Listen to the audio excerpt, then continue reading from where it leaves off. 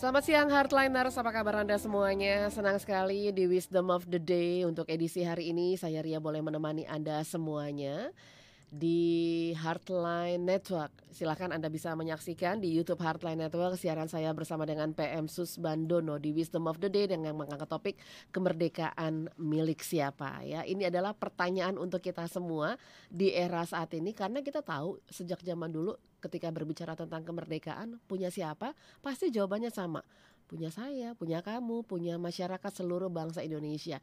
Nah, masih relevankah pertanyaan itu sekarang? Saya sudah tersambung dengan narasumber saya PM Susbandono. Pak Sus, selamat siang Pak Sus.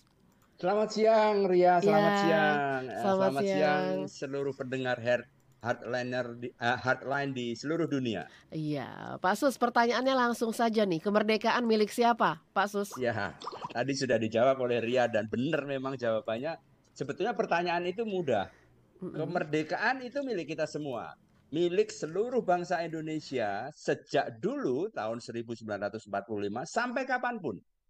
Jadi kalau nanti kira-kira tahun 2100 gitu ya, 2000 berapapun, Indonesia, kemerdekaan Indonesia milik warga negara Indonesia pada saat itu. Tetapi Ria, yang sulit itu sebetulnya bukan menjawab pertanyaan itu.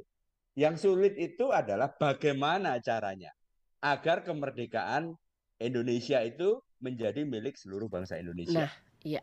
Dan dinikmati juga oleh seluruh masyarakat Indonesia. Benar. Jadi sekali lagi Ria, kepemilikan kemerdekaan oleh seluruh bangsa Indonesia itu bukan suatu titik, itu adalah suatu proses yang harus kita perjuangkan terus-menerus sejak tahun 1945 sampai kapanpun, sehingga sebetulnya adalah kemerdekaan itu pada akhirnya nanti adalah milik seluruh bangsa Indonesia. Dan saya tambahkan statementnya Ria barusan, dimiliki dan dinikmati oleh seluruh rakyat Indonesia.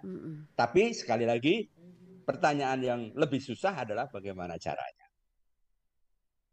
Langsung Pak Sus, bagaimana caranya? Nah, ini kemudian ini sebetulnya saya kutip dari sebuah talk show di stasiun TV satu atau 2 minggu sebelum tanggal 17 Agustus 2022. Salah satu pembicara itu mengatakan begini, ada dua syarat agar bangsa Indonesia itu semuanya bisa memiliki kemerdekaan. Yang pertama Pak Sus, syarat pertama. Yang pertama adalah kita harus selalu merayakan perbedaan. Oke. Ya, kita harus merayakan perbedaan. Saya dan Ria beda, pasti beda. Pasti. Dari jenis kelamin aja udah beda, Pak. Betul sekali, sukunya beda, agamanya berbeda, warna kulitnya mungkin saya sedikit lebih gelap, tapi berbeda juga. Itu yang pertama. Rayakan perbedaan. Kalau kita berbeda, mari kita rayakan perbedaan. Yang kedua adalah setelah kita merayakan perbedaan, artinya menerima, menghormati dan merayakan perbedaan, kemudian kita harus menggalang persatuan. Galang persatuan. Saya contek ini, saya kutip ini dari talk show itu, ada dua syarat yang kita harus pegang teguh. Rayakan perbedaan, galang persatuan. Kemudian ini akan membuat kemerdekaan ini menjadi milik kita semua. Jadi ini nggak bisa dipisahkan ya Pak, antara merayakan perbedaan dan galang persatuan? Tidak bisa dibedakan karena merayakan perbedaan itu kalau di dalam ilmu logika itu disebut sebagai syarat mutlak. Sementara menggalang persatuan itu adalah syarat perlu. Itu dua-duanya bertautan. Jadi setelah kita merayakan perbedaan, maka kita harus bersatu. Agar apa? Agar kemudian seperti yang tadi disebutkan oleh Ria, kita semua bangsa Indonesia bisa menikmati kemerdekaan. Itu intinya seperti itu. Rayakan perbedaan dan kemudian galang persatuan. Itu kira-kira seperti itu yang mudah sekali diucapkan tetapi sangat sulit untuk diterapkan. Apalagi di situasi saat ini. Iya, Pak Sus, sebetulnya kan dari founder kita, Bung Karno sendiri dalam pidato-pidatonya juga selalu mengucapkan hal tersebut gitu. Kemudian Pancasila, falsafah yang kita pegang itu juga ada dari awal, dari sila pertama sampai sila kelima. Gimana menurut Pak Sus? Ya, benar sekali dan kebetulan Ria ini sangat sangat sensitif dengan hal ini.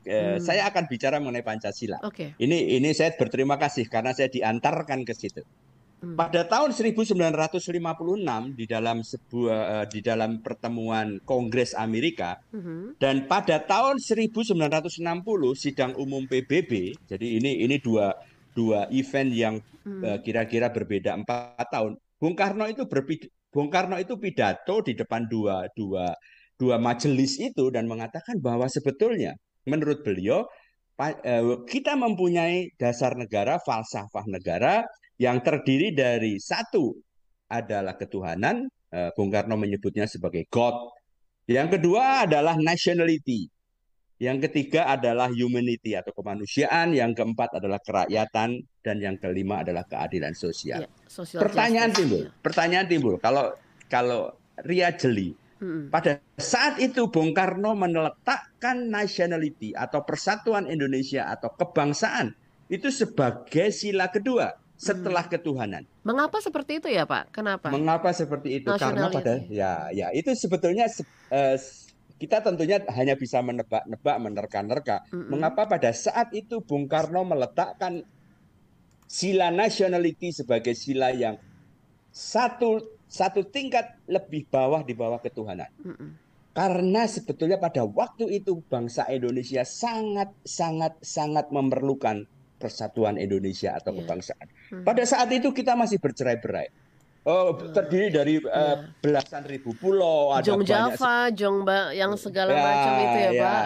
Ya, ada bahasanya juga berbeda-beda, tradisinya berbeda. Tapi Bung Karno mengatakan syarat mutlak itu adalah persatuan Indonesia. Bahwa kemudian Pancasila menjadi seperti sekarang, persatuan Indonesia itu menjadi nomor 3 setelah kemanusiaan, tentunya itu adalah perjalanan politik sebuah bangsa. Nah, tetapi awalnya seperti itu. Sebetulnya saya ingin menunjukkan bahwa nationality atau kebangsaan atau persatuan Indonesia itu adalah suatu hal yang penting. Nah, apa yang menyebabkan ini menjadi penting? Karena sebelumnya kita harus merayakan perbedaan dulu. Ada orang Jawa, orang Batak, orang ini, orang itu, orang agamanya ini, itu, tradisinya beda, kepinterannya juga beda, mungkin tingkat sosialnya beda. Tetapi mari kita rayakan perbedaan dan kemudian kita bersatu. Itu kemudian proses perjalanan bangsa itu diarahkan seperti itu. Iya. Nah, kalau Anda lihat sendiri setelah 77 tahun kemerdekaan sendiri, kemerdekaan kita sekarang bentuknya sudah berubah nggak ya Pak? Inilah yang sebetulnya masih merupakan tugas tantangan kita bersama. Karena merayakan perbedaan itu bukan suatu hal yang sulit. Iya. Konsepnya begini, bukan sesuatu hal yang mudah merayakan perbedaan. Konsepnya begini, orang boleh berbeda, apapun bedanya. Iya. Apapun bedanya, orang boleh berbeda, silahkan berbeda. Tetapi kita mempunyai pilar kebangsaan yang disebut sebagai Pancasila. Anda boleh berbeda, saya boleh berbeda, dia boleh berbeda. Tetapi kita semua harus menjunjung tinggi Pancasila. Apa itu Pancasila? Tadi disebutkan oleh Bung Karno, ketuhanan, kebangsaan, kemanusiaan, kerakyatan, dan keadilan sosial. Jadi Anda boleh apa saja, beragama apa saja, boleh bersuku apa saja, boleh berbahasa apa saja, boleh tingkat sosial apa saja, tetapi Anda tidak boleh keluar dari rambu-rambu. Kita sepakat untuk bernegara dalam negara kesatuan Republik Indonesia yang berdasarkan Pancasila. Jadi menghayati perbedaan itu adalah seperti itu. Orang boleh berbeda, tetapi kalau kita bicara mengenai falsafah negara, kita harus sama, yaitu Pancasila. Ya. Ketika ada orang yang mengingkari perbedaan, menolak yang namanya persatuan, bahkan menolak falsafah yang sudah kita deklarasikan sama-sama, kita sudah sepakati sama-sama, apa yang akan terjadi, Pak Sus? Ya, kita pasti tidak akan bisa menjadi satu bangsa. Pasti. Kalau ada satu orang saja di antara 275 juta penduduk Indonesia atau warga negara Indonesia, maka satu orang itu sebetulnya secara yuridis dia berhak untuk dihukum. Dia dia wajib untuk dihukum. Sampai kemudian perilakunya itu bisa menerima Pancasila. Tetapi kalau dia jelas-jelas melawan Pancasila atau bahkan lebih-lebih lagi ingin mengganti Pancasila, maka itu secara yuridis formal itu bisa dihukum. Itu bisa bahkan sampai kemudian pada suatu titik dia bisa dicoret dari kewargaan negara Indonesia. Iya. Karena apa? Karena itu sangat membahayakan kita berbangsa dan kita bernegara. Sebetulnya simbol-simbol yang digunakan oleh Presiden Joko Widodo, baik itu pakaian di setiap peringatan 17-an, itu pasti kan beda-beda ya Pak Sos. Itu sebetulnya dari beliau sendiri sudah menyampaikan itu sih sebetulnya secara tidak langsung ya, atau mungkin secara langsung gitu. Sudah nih loh bahwa kita nih diingatkan kembali gitu. Tahun ini pakai baju dari mana, tahun depan pakai baju dari mana, tahun berikutnya. Begitupun juga dengan para menteri, pejabat dan yang lainnya, gitu kan Pak? Iya, saya setuju sekali. Cuma kan tapi yang viralnya yang ojo dibanding kayak itu kan? Ya, sebetulnya itu kan simbol ya. Itu kan simbol bahwa selama ini presiden mayoritas dari Jawa, bahwa selama ini semua presiden adalah beragama Islam. Itu menurut saya silahkan saja, nggak ada masalah. Atau bahkan kemudian misalnya saja presiden itu harus dari Semarang gitu misalnya, atau dari kota Surabaya. Menurut saya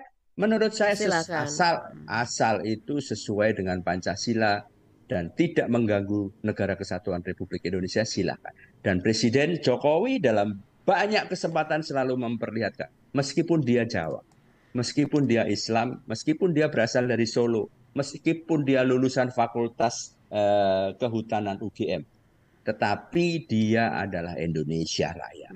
Itu yang perlu kita tangkap dari signal-signal yang dikeluarkan oleh Pak Jokowi. Kayaknya tadi ada penekanan lebih tuh yang disampaikan Pak Sus, walaupun Pak Jokowi lulusan Fakultas Kehutanan UGM. Wah, kayak ada Anda menekankan di situ ada kebanggaan lah ya Pak? Enggak. Itu saya cuma mengatakan bahwa Pak Jokowi itu adalah manusia, warga negara Indonesia yang mempunyai dimensi-dimensi yang sangat banyak. Tapi sebagai alumni nggak apa-apa Pak, bangga juga. Ya, saya rasa Pak Jokowi harus bangga dengan alumni UGM. Nggak, maksudnya Pak Sus gitu maksudnya. Kebetulan saya bukan dari UGM. Oh gitu ya. Saya dari UGM. Teman-teman UGM semua ya Pak? Ya, teman-teman banyak yang UGM, tetapi saya bukan dari UGM. Tapi menurut saya it doesn't matter lah. Pak Jokowi mau dari mana saja. Meskipun dia tidak bisa lepas, dia kalau ada konferensi atau kongres ikatan alumni UGM, dia selalu diundang dan dia selalu menjadi salah satu pembicara. Oke banget, itu nggak ada masalah. Tetapi ketika dia mengeluarkan simbol-simbol tradisi kedaerahan, kita harus menangkapnya adalah bahwa dia adalah bapak, dia adalah pemimpin dari kita semua. Betul. Kita sudah melewati begitu panjang perjalanan bangsa ini gitu ya Pak ya, hingga akhirnya kita saat ini ada di posisi sedang dalam pemulihan dari sisi ekonomi karena COVID segala macam, BBM juga yang katanya akan naik gitu kan. Ini sebetulnya momentum ya untuk kita sama-sama gitu untuk membangkitkan kembali ekonomi kita dengan persatuan Indonesia, galang persatuan itu ya Pak Sus. Ya betul sekali, galang persatuan kan. Harus disadari bahwa Indonesia bukan negara yang istimewa, yang nyaman, yang makmur, yang adil. Harus kita sadari karena ini adalah perjalanan sebuah bangsa. Tapi kita harus menuju kepada cita-cita seluruh rakyat Indonesia. Closing statement dari Anda Pak Sus. Saya hanya ingin memberikan satu closing statement saja, yaitu adalah mari kita isi kemerdekaan dengan menempelkan keping-keping kecil yang berwarna-warni menjadi sebuah mosaik yang indah dan kokoh. Dari saya itu saja. Oke, baik. Terima kasih Pak Sus. Selamat siang. Untuk penjelasan dari Anda dan juga mengingatkan kita semua akan artinya persatuan dan juga tentunya merayakan perbedaan. Terima kasih untuk Anda yang sudah menyaksikan siaran kami di YouTube channel Heartline Network ataupun juga mendengarkan di Heartline Radio dan di aplikasi Jalur Hearty serta streaming audio di www.heartline.co.id. Silakan Anda bisa menyaksikan lagi obrolan saya bersama dengan PM Susbandono di YouTube Heartline Network.